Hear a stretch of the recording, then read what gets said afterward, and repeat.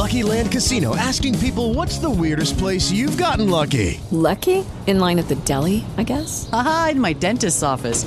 More than once, actually. Do I have to say? Yes, you do. In the car before my kids' PTA meeting. Really? Yes. Excuse me, what's the weirdest place you've gotten lucky? I never win and tell. Well, there you have it. You can get lucky anywhere, playing at LuckyLandSlots.com. Play for free right now. Are you feeling lucky? No purchase necessary. Void where prohibited by law. 18 plus. Terms and conditions apply. See website for details. Hello, everybody. This is Marshall Poe. I'm the editor of the New Books Network, and I'd like to tell you that we have a new and improved website. It has 2 new features that we think you'll love. One of them is a vastly improved search engine, so that when you type in keywords, you'll get a bunch of episodes really quick. The other is the ability to create a listener account. And in that listener account, you can save episodes for later listening. So you can create a kind of listening list. We think these features are neat, and we think you'll enjoy them. Please visit the site today. Welcome to the New Books Network. Hi, you're listening to New Books in History, a channel with the New Books Network. I'm your host, Dexter Fergie. My guest today is Atoosa Araxia Abrahamian. She's a senior editor at The Nation magazine, and she probably has the most interesting beat in the world. Her work covers all of the cracks in the interstate system, from tax havens like Luxembourg to seemingly post-sovereign spaces like Svalbard. And today we'll be talking about her 2015 book, The Cosmopolites, The Coming of the Global Citizen.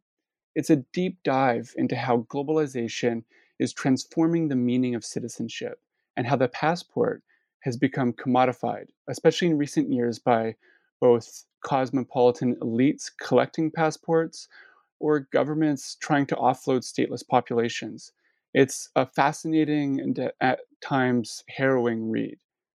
And I'm super excited that Atoosa is on the show. So thanks for being on the show. Thanks for having me, Dexter. And so just to begin, this book is very personal for you, like in an autobiographical way. And so I would love to hear about your passports and how you began to write the book. Sure. So I am a very confused and mixed up person when it comes to citizenship and nationality. I was born in one country, Canada. I grew up in a second country, Switzerland. My parents were, my mother is a Swiss citizen, but she was born in Iran, of Russian and Armenian provenance. My father similarly mixed up also by way of Iran and Armenia. And so it was just kind of a big mess of places and origins. But I never really got much of any of them because I was in such an international environment in Geneva and I was in an international school. All of that kind of got flattened, but in a nice way, into this big multicultural brew of people and places. And so I always thought it was quite weird when I met someone who deeply, deeply identified with their country of origin or the place that they lived. And this was in the back of my mind for some years, but I never really thought about it too much. I moved to the States for college and only really confronted where I was, quote unquote, from once I was trying to stay in the States after school ended because I had to get a visa. And, you know, I had always assumed, oh, I'm Canadian, like we're just like Americans, but a little further north. But actually, when it comes to visas, we're more like Mexicans, but further north. If you get what I'm saying, it was not easy. And that's when I really started thinking about, well, how absurd it is that we have to jump through all these hoops to just live somewhere where we want to live. And this isn't to say that I'm a particularly, sad victim of the system. I'm not. This is really not what I'm trying to say. But as someone who is so privileged, still struggling, that's what really struck me. And so this was in the back of my mind when I started working as a journalist. And one day, and this is kind of how this is a long story, but this is how I ended up writing the book. One day, I entered the green card lottery and I won the green card lottery, which is crazy. But then I lost it because I had written that I was a native of Switzerland. It just seemed like the most honest answer. You have to pick a country. Turns out I do not count as a native of Switzerland because I was not born there. Anyway, I got kicked out of the green card lottery. I was back to square one with the visa stuff. And during this period, I checked my spam folder in my email, and I was invited to something called the Global Citizenship and Residence Conference. And I don't know if you check your spam mail ever. I just kind of click on it when I'm bored, and sometimes someone wants to send me, $10 million and whatever. Anyway, I clicked on this email and thinking it was going to be some kind of academic conference or a UN thing. And I go through the link, and then I am sort of shocked to learn that there is a whole conference for people who want to buy passports. So I was thinking, oh, maybe this is going to answer all the questions I have about what it means to be from a place, what it means to be a global citizen, does it mean anything at all? And there I am, looking at a picture of, I think it was the president of St. Kitts or Prime Minister of St. Kitts and Nevis, preparing to give a speech about why their passport was so good to buy. And so that's kind of what set me off down this strange path of reporting on buying and selling passports. I went to the conference. I wrote about it. And that was when, it's funny because it kind of confirmed my hunch, right? That citizenship wasn't necessarily this super meaningful thing. And from my perspective, if you can buy it, then it really is not so special and sort of mystical and well, it can't be as special as people say it is if you can buy it, I guess, was my sort of first impression. Mm-hmm. Oh yeah, that's so interesting. And I should probably check my spam folder. Who knows what projects are just waiting to be done. But just to sort of start us off, I was hoping that you could share a little bit about the historical meaning of citizenship. And the reason why I'd love to hear you talk about that, even if briefly, is because you're really looking at this change over time that's happening in the latter decades of the 20th century, early decades of the 21st century. And so can you just tell us what citizenship meant, what national citizenship meant before your story? So the passport is a relatively new technology, much like the modern nation state, right? We haven't lived in this particular configuration of the world for a very long time. My understanding of the history, and as a non-historian, that's my caveat, is that passports were not in wide use or circulation until basically the 20th century, which is around the time that borders started to harden and be policed, and countries would also guard their borders more jealously. And so citizenship, I suppose, became a requirement for travel. I mean, proof of citizenship became a requirement for travel.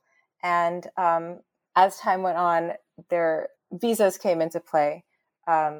Citizens from certain parts of the world were not allowed into other parts of the world, whether it was because of diplomatic issues, the Iron Curtain, or for economic reasons.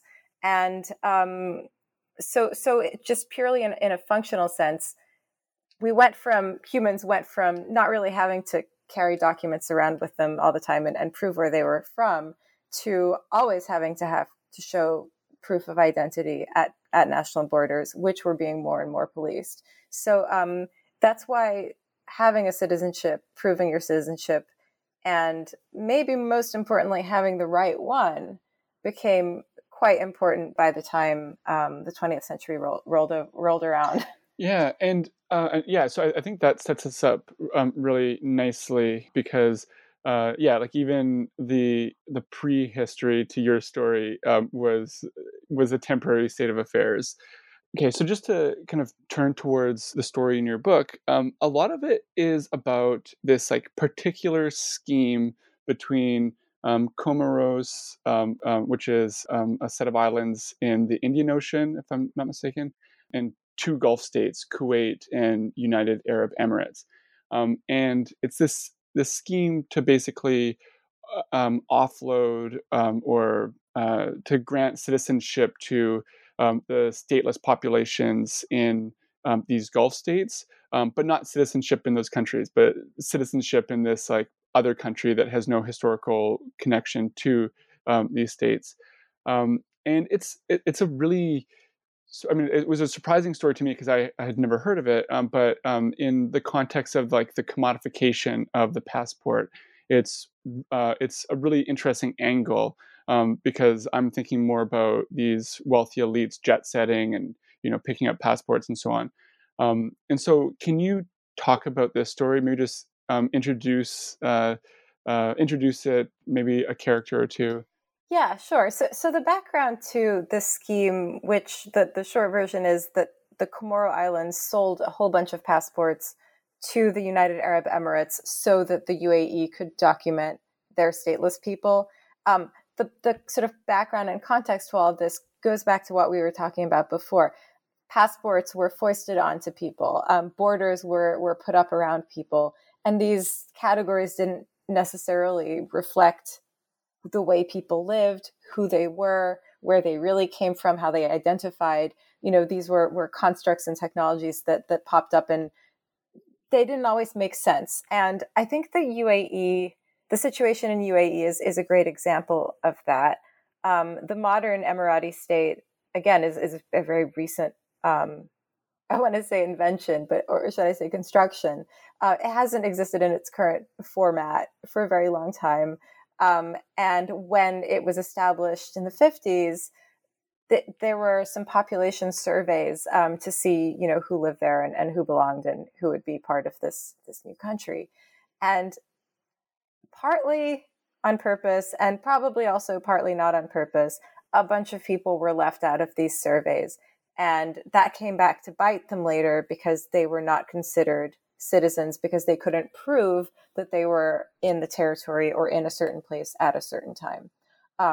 That's the very, very glossed over, but basically accurate version of why there are people in the UAE who do not have, who are undocumented and who are stateless because the state will not recognize them as citizens and they have nowhere else to go.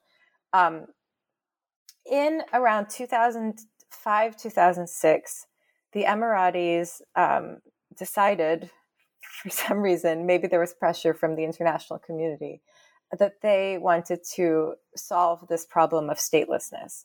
Now, the Emiratis have not, to my knowledge, even released an accurate count of how many people are stateless in their country, but they do acknowledge that there are stateless people called Bidun, and they wanted to document them. For all of the reasons that a state would want to document people, right? This is a very useful thing to do, especially if you're sort of on the repressive / authoritarian side. It's good to account for populations. But of course, giving somebody Emirati citizenship is quite expensive. If you are Emirati, you have it made, there's a very generous state. So to sort of have their cake and eat it too, the Emiratis thought, okay, what's a third solution? And the third solution kind of came out of this existing market for passports. It's almost like you put two and two together. You think, okay, let's say you're a sheikh in the Emirates, or the person in charge of this. Well, there's a market for passports. People can buy them. And we have some stateless people and we have lots of money. So instead of giving them, a modicum of rights and representation here, let's just buy them a passport. Which I guess is pretty seductive logic if you're a certain type of thinker. And fortunately, into this picture waltzed a businessman named Bashar Kiwan, himself a very global citizen, a French-Syrian media executive who had spent some time in the Comoro Islands and had been trying for a few years to come up with a scheme to develop those islands. And one thing led to the other, and he convinced the government of the Comoro Islands through some above-board methods and some less above-board methods that they ought to sell the UAE lots and lots and lots of passports and document, and I quote, their Muslim brothers and sisters in the UAE. If this sounds really weird and cynical, that's because there's definitely a really weird and cynical element to it. But at the same time, it does solve a problem, which is that all of these people in the Emirates, and look on my count, and on my count based on some leaked documents I received, it's not a small number of people. It's like 30, 40, 50,000 people don't really have the means to officially identify themselves, as citizens of anywhere. And so if you go from having nothing to identify yourself with to having an actual passport, there's something to that. I'm not saying it's democratic or just or wonderful, but there's something to it. And so this scheme took off. This businessman, Bashar Kiwan, was kind of running the operation, even transferring some of the money from the UAE to the Comoros. Officially, we're talking about $200 million. So it's a lot of money for a small country. And in this manner, quite a lot of people who were previously stateless were documented. So one person for whom this didn't end particularly well, at least not initially, is a man named Ahmed Abdel Khalik. So he was one of the people who was sort of summoned to obtain Comoro citizenship. I say summoned because people were kind of coerced into getting these passports. It wasn't a life or death thing, but there was definitely made clear to them, in the newspaper by officials calling up people's houses, that it would really behoove them to become Comoro citizens. And for Abdel Khalik, it was a matter of, if you want to get your driver's license renewed or when you get the plates on your car, you should really come and get this passport. He wasn't crazy about the idea. He hadn't really heard of the Comoros besides in a history book once or twice, but he went ahead and he got the passport. Abdel Khalik was also an activist. He was part of a group that was advocating for more democracy and some human rights issues in the Emirates. And that doesn't always fly so well in the Emirates. So he was put in prison. He was arrested. And when he was in prison, he really had to confront the reality of being a Comoro citizen, because his jailers gave him a choice. They said, well, Ahmed Abdel Khalik, you're a foreigner on Emirati soil, and so we're going to deport you. And they gave him a choice of a few countries, including, I think, Afghanistan, Iraq, I think Somalia or Sudan, and Thailand. And it turns out these are places that are fairly easy to get a visa with a Comoros passport. And so he's sitting in jail and he's like, okay, I guess I'll go to Thailand. His father rushes to get his passport, rushes to get him a visa. They put him on a plane and off he goes to Bangkok, which, he'd never left the country before. If anyone was really identified as being Emirati and being local, it was this man.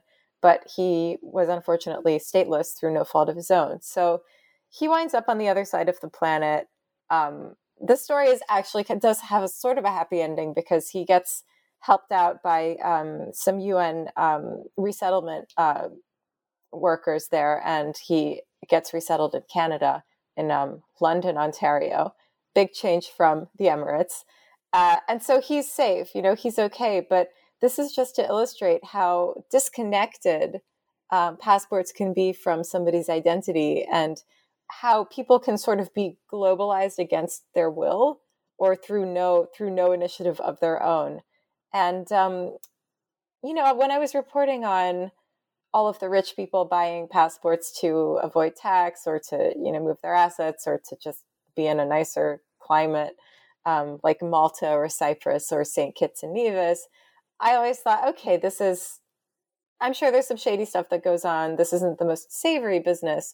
But what are the stakes really? Because rich people are always going to do stuff like this. And when I realized that people were being, essentially forced to take a foreign citizenship and potentially being deported as a result of it, deported from their home, that really raised the stakes for me with the story. And so I thought that was a really important part of it. Mm-hmm. Yeah, I think Khalik's story is really important for your story. I hadn't actually considered how, for an autocrat that's not willing to extend humanity to its stateless population,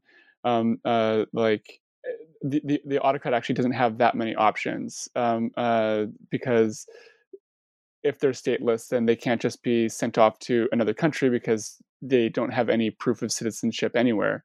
And so, so this scheme to assign this like specially carved up citizenship for, in a foreign country to its stateless population actually gave these governments more leverage over those populations. That's right. And especially if you consider the fact that the terms of these, what they call economic citizenships of the Comoro Islands, were such that they didn't actually seem to grant people who had the passport the right to live in the Comoro Islands, which is really odd. And then it makes you think, well, is it even citizenship? Is it just a passport? Is it something else? Is it another category of belonging? And I think there's something to be said for that as well. Like, what does it even mean to be a citizen if this is what it means? You know. And like maybe just to conclude this part of the story, like what happens to this scheme, and what does this look like? Like how does it play out in Comoros itself? Yeah, it's definitely worth looking into why on earth the Comoro Islands would get themselves into such a bizarre international intrigue. And the reason is money. It's a really poor country. This seemed like a quick way to raise some cash. And if you ask me, they were kind of manipulated into it. You know, this middleman, Bashar Kiwan, sold the program really, really hard. There were definitely some incentives and perks for members of parliament to sign on to it. Many of the parliamentarians were against it until they were taken on an all expenses paid trip to Dubai, at which point they returned home and suddenly felt a little more amenable to the scheme. So there was all kinds of things going on behind the scenes that may have contributed to the country passing this legislation. But Sorry, 3, 2, 1. There were all kinds of things going on behind the scenes that may have contributed to the parliament passing this legislation. But at the same time, this scheme, these $200 million coming from the UAE, these were going to be a lifeline for the islands. They were going to build roads. They were going to, fix some of the plumbing. They were going to, create all kinds of public services. They were going to, hope, in theory, boost the tourism sector, rehabilitate some old hotels, bring in more business. And so it was pitched as an economic development initiative, which unfortunately didn't really pan out. Anyone who's done business in the Comoros will say, oh, it's very corrupt, it's really hard to do business. There's some truth to that. But there was also a lot of grift and a lot of money sort of magically disappearing into offshore accounts. So it didn't quite work out the way it was supposed to. And I think that many of the people who were for this program in the Comoros were disappointed, and now would vote very differently if they could go back in time. Mm-hmm. I don't know about you, but I'm very busy and I don't have a lot of time to cook. That's why I subscribe to Factor. Eating better is easy with Factor's delicious, ready-to-eat meals. Every fresh, never frozen meal is chef-crafted, dietitian approved, and ready to go in just 2 minutes. You'll have over 35 different options to choose from every week, including Calorie Smart, Protein Plus, and Keto. These are 2-minute meals. Factor meals are ready to eat and heat, so there's no prepping, cooking, or cleanup needed.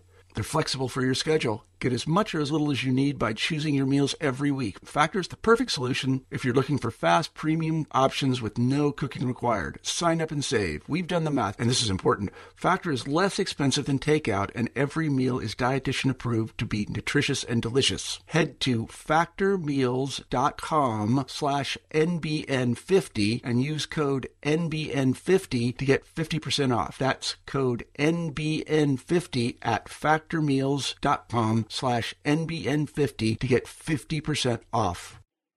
Yeah, and so I'd like to pivot towards that other market for passports, the market that consists of these wealthy buyers, and I would just to kind of to start off, I would like to know why someone would want more passports. I mean, it might sound obvious, but I'd like to kind of know more about the motivations for collecting passports. Hmm. The motivations for collecting passports tend to be one of three or four elements. One is that you're a rich person from a place with a bad passport, and that's not something you can just shake off by having a lot of money. Like it sucks. If you're a rich person from, let's say, China, and you need to get visas whenever you want to go to the US or whenever you want to go to Europe or whenever you want to go on vacation someplace, you don't want to stand in line at the embassy if you're like Mr. Moneybags, right? That's something that poor people do or just normal people do. And that sort of mix of entitlement and ego and convenience is really powerful. And I think that having that extra passport where you can just hop on a plane and get the hell out of here, that's a very, very strong motivation. Yeah, I mean, just to respond quickly, like reading your book, it was interesting to see how like someone's class position can actually be inhibited by their national identity. Like there are these obstacles that are keeping these elites from actually manifesting their true class position as they see it.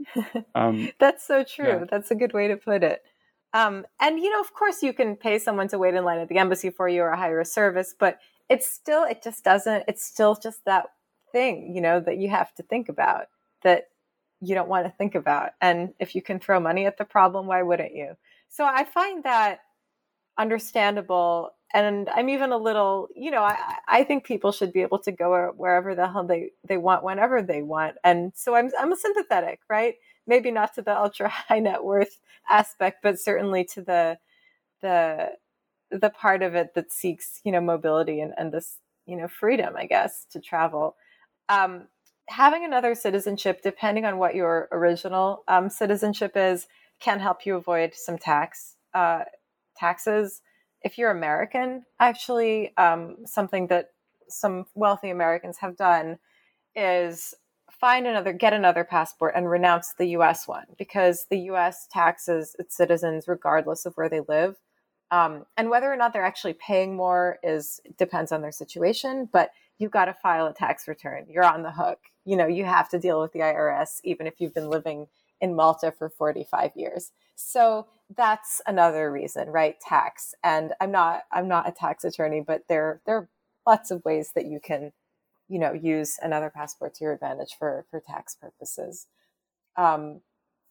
Actually, now that we're seeing some of these global minimum tax proposals getting kicked around, I'm very curious to see if there's going to be a country that opts out of these agreements and whether that will become a passport of convenience for banking for a certain type of person. And then, there's also a deep sort of paranoia or persecution complex that can take hold if you're a certain kind of rich person. And this is anecdotal. I'm just saying what I've observed. But if if you tend to have right-wing ideas and you're worried about things like inflation and the government getting involved in your business, and, you want to be able to leave your home very quickly if you need to, right? Because you're scared the government's going to come after you. You also want to be able to move your money really quickly. So that's kind of a combination of the two factors I just discussed. And then I guess there's a fourth one, which is sometimes people just really want to live somewhere else. And this isn't always they don't always take the economic citizenship route, buying a St. Kitts passport. But, I have friends who have tried to get citizenships through their great grandparents because they don't want to live in the US anymore. They want to live in Europe, and that's kind of the easiest way to do it. And it does end up costing them money, but that's not strictly citizenship by investment. So, I think there are good reasons and less honest reasons to acquire more passports. And I think it would be good if everyone had an equal shot at having more than one, rather than this being really reserved for the ultra rich. Mm-hmm. Yeah, and maybe this is a good moment to bring in Christian Kalin. the chairman of Henley and Partners, and basically just like this industry that kind of swoops in to provide consulting for these ultra rich passport purchasers. Mm-hmm. Yeah, earlier on, I mentioned that I went to this conference, this sort of junket for people who want to buy passports and the people that are trying to sell them. It turns out, I mean, I learned very quickly that there was a whole industry around buying and selling passports. This is maybe predictable, with capitalism, I guess.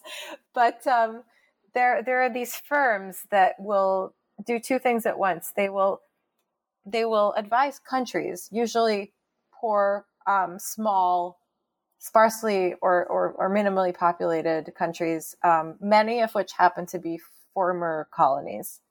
Make of that what you will. So these consultants will advise the governments of these countries on what they can do, how they can monetize their citizenship, or sometimes residence as well. So a permanent resident card, for example. And much like this Comoros scheme, it does get pitched or kind of framed as a means to economically develop the country, to raise real estate prices for beach condos, to boost the tourism sector and other sort of classic economic development initiatives.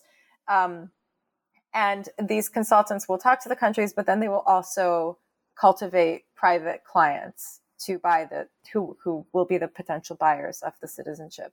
And Christian Kalin he's been described as the passport king. And I think that's a pretty accurate title if we're going to give people titles. Kalin is Swiss by birth, has the last I checked has just shy of a dozen passports. I think it was around 10, and has really made a lucrative and prominent career of being a sort of a passport broker. And he got his start in the Caribbean. I think he started off in Dominica and St. Kitts, realized that there were these little loopholes in their laws that allowed for the sale of citizenship, and turned these into really, really multi-million-dollar enterprises.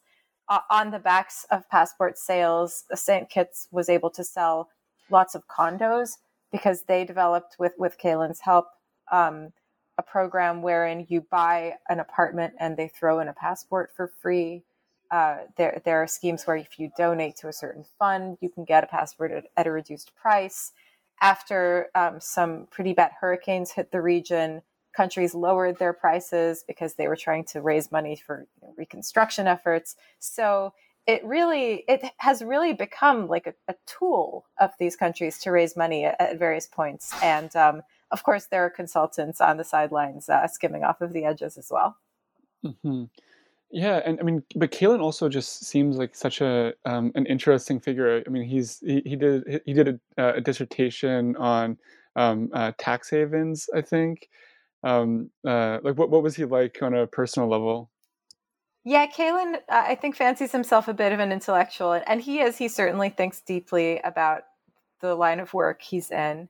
And when you get into these circles, there's always a little bit of like revisionist history where they'll find like an example of someone in ancient Rome who bought a passport and say, oh, look, like this has always existed, as a way of sort of legitimizing the whole thing. I'm not a historian of ancient Rome. I don't know if these things happened or not, but there's definitely an effort to sort of, I don't want to say whitewash, because while there is a lot of shady activity that happens in the sale of passports, I don't think it is necessarily shady.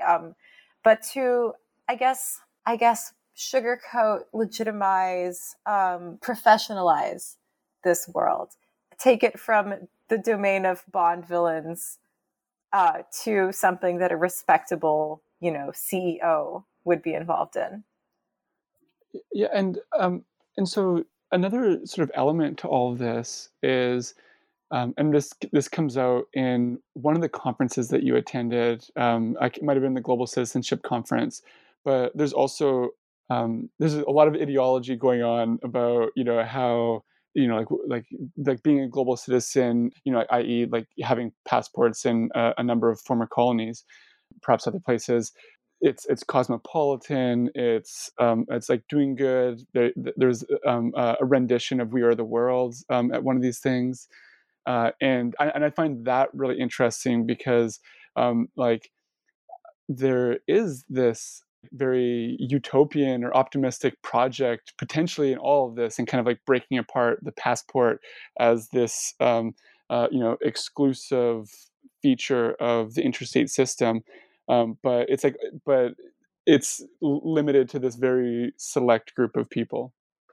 Yeah, the term global citizenship comes up a lot in this world. And my first instinct was that it's a very cynical use of the term.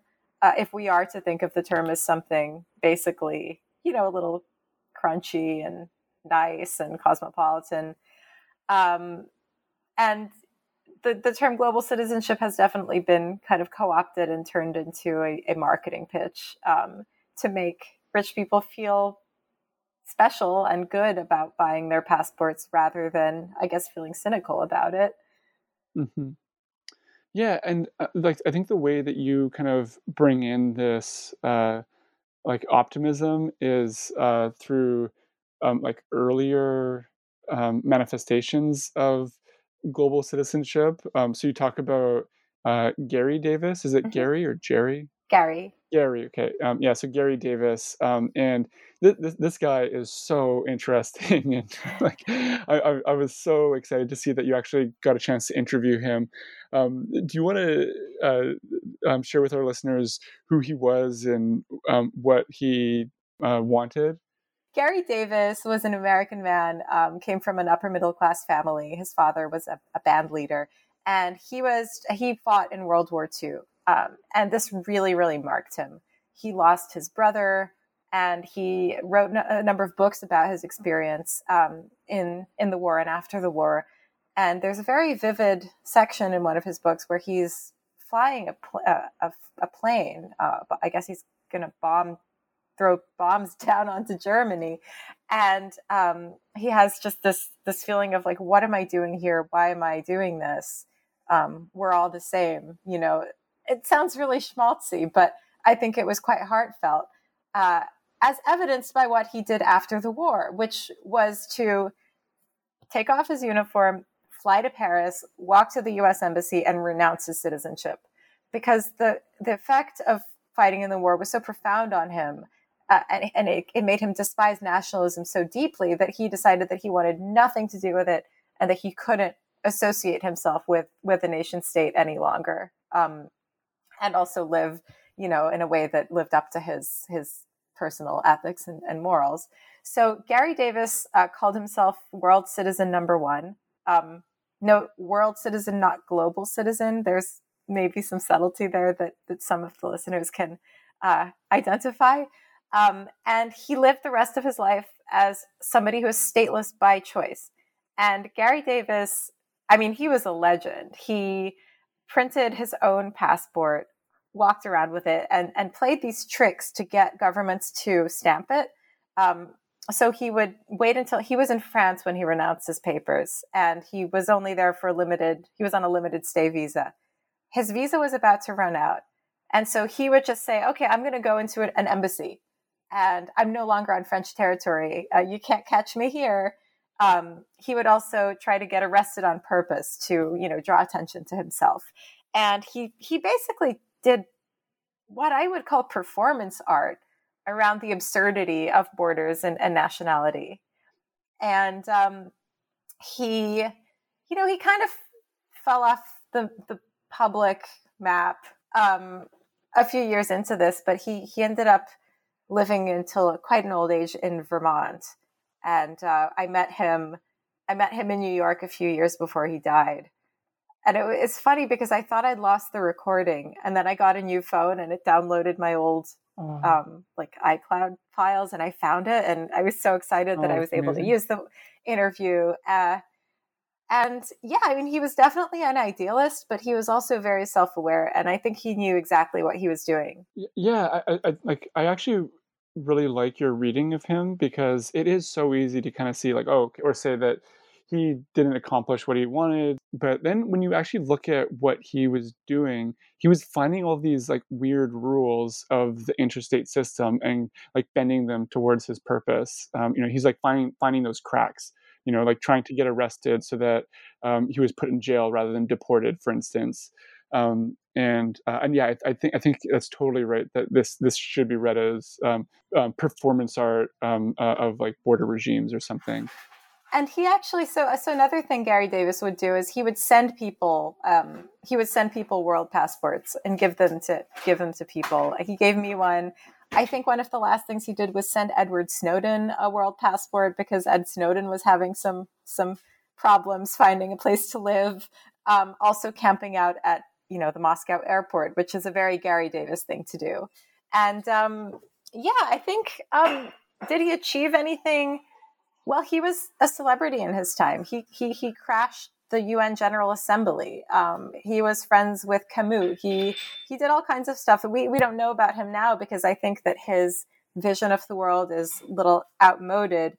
But at the time, and I wasn't there, but based on what I've read, at the time, there was a lot of enthusiasm behind these ideas because let's not forget, World War II was so traumatic and it really made people think hard about, water borders, what is citizenship, why are we doing this?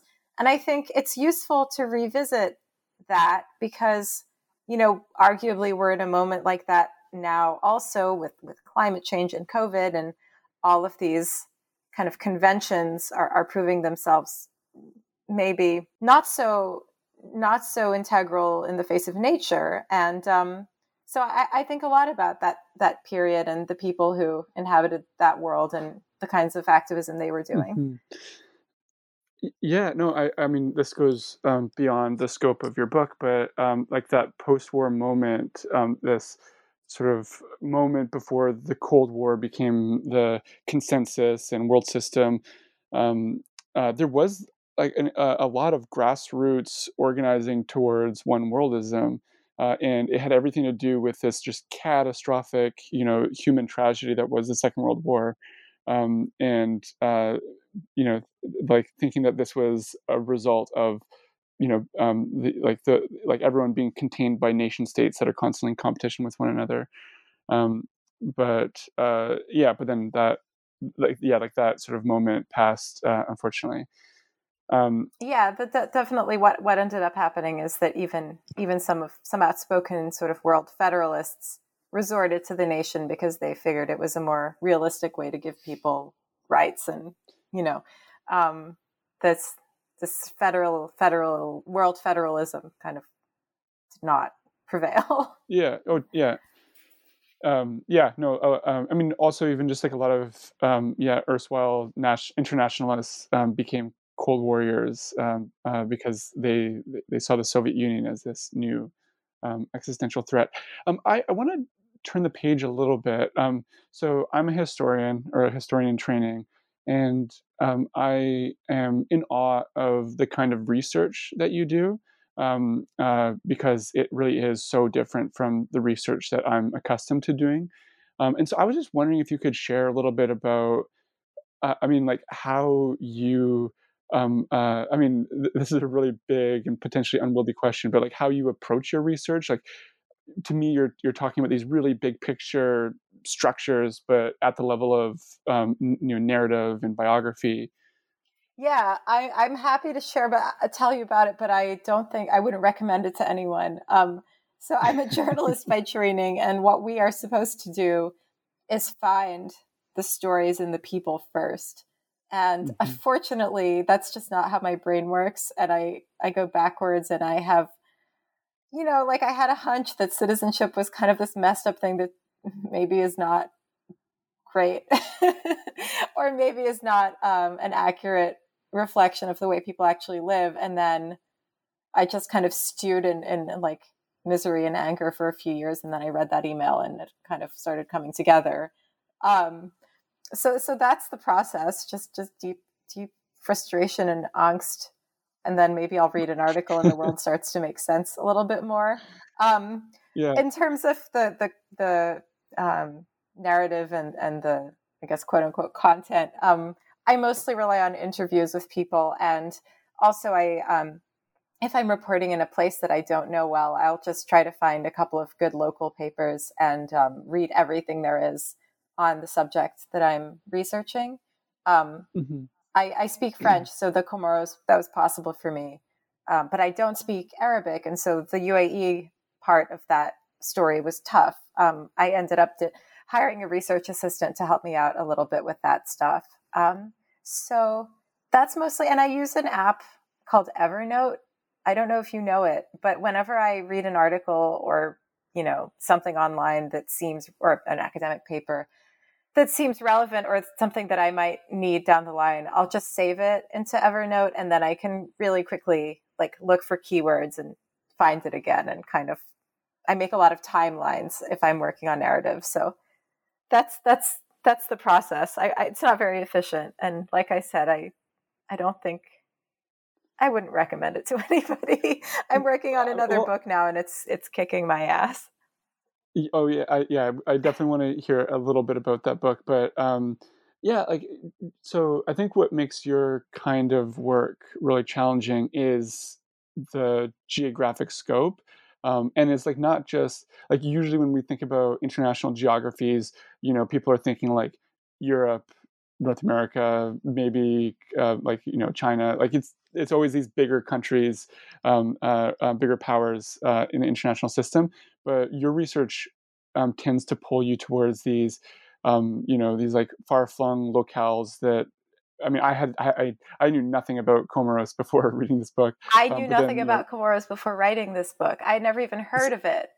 That's amazing. So that was one of the sources of my question. I was just curious about how you actually approach these things that could be very unwieldy. Yeah, it's unwieldy. I mean, I think the way to do it is to find people who carry you through it and characters with interesting stories. And I was fortunate enough that there were plenty of them for this, for the Cosmopolites. So thank you to the people who exist in the world. But to your point about smaller countries that are maybe a little off the beaten path, I think that there's tremendous value in places that seem like the exception and really can tell you a bit more about the way the world works as a rule.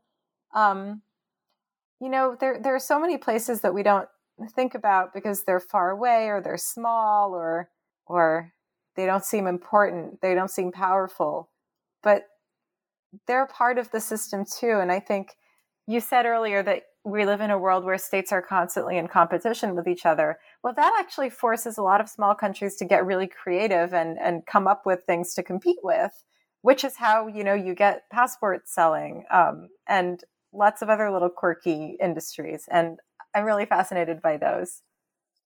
Yeah, I actually think that's almost akin to what Gary Davis was doing, finding these little rules and bending them. I've encountered your work on Luxembourg and its desire to be the space law nation, but it's a small country that is again just trying to find little niches for itself. I think this might be a good segue into your next book, which I think deals with this a bit more head on. Do you want to give listeners a tidbit about it? Yeah, I've been knee deep in it and I'm banging my head against the wall. So it might not be as clear as it will be someday. But the next book is it's tentatively called The Hidden Globe. And it's basically about extraterritoriality. It's about places where the rules don't completely apply in some shape or form. So that includes free ports, that includes, embassies in the UN and other kind of diplomatic buildings, the oceans, outer space, special economic zones, all of these places that are so integral to the way the world works in terms of trade, in terms of diplomacy, in terms of regulation, but that aren't really anywhere, or they're sort of semi-places.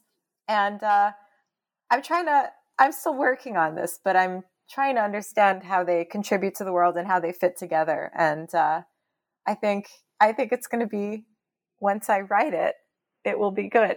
I have the same inkling. No, it's a really exciting project. I mean, these are places that get overlooked in a lot of the academic literature, but then also like just in the popular imaginary as well. Yeah, we think of the world as really being sort of neatly cut up into nation states, but there's all this weird stuff in between, and that doesn't necessarily challenge. It maybe appears to challenge the nation state, but in reality, it doesn't. It more or less enables nation states to keep doing what they're doing, for better or for worse. Yeah. I mean, like a lot of these spaces are actually produced by the international system or interstate system. Completely. Well, Atoosa, I want to thank you so much for speaking with me today. It was my pleasure. Thanks for having me. Absolutely. And we've been discussing Atoosa Araxia Abrahamian's book, The Cosmopolites, The Coming of the Global Citizen. And you've been listening to New Books in History, a channel with the New Books Network.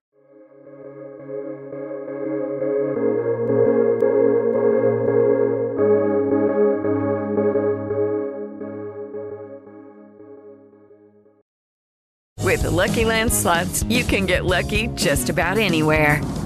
This is your captain speaking. We've got clear runway and the weather's fine, but we're just going to circle up here a while and get lucky. No, nothing like that. It's just these cash prizes add up quick. So I suggest you sit back, keep your tray table upright, and start getting lucky.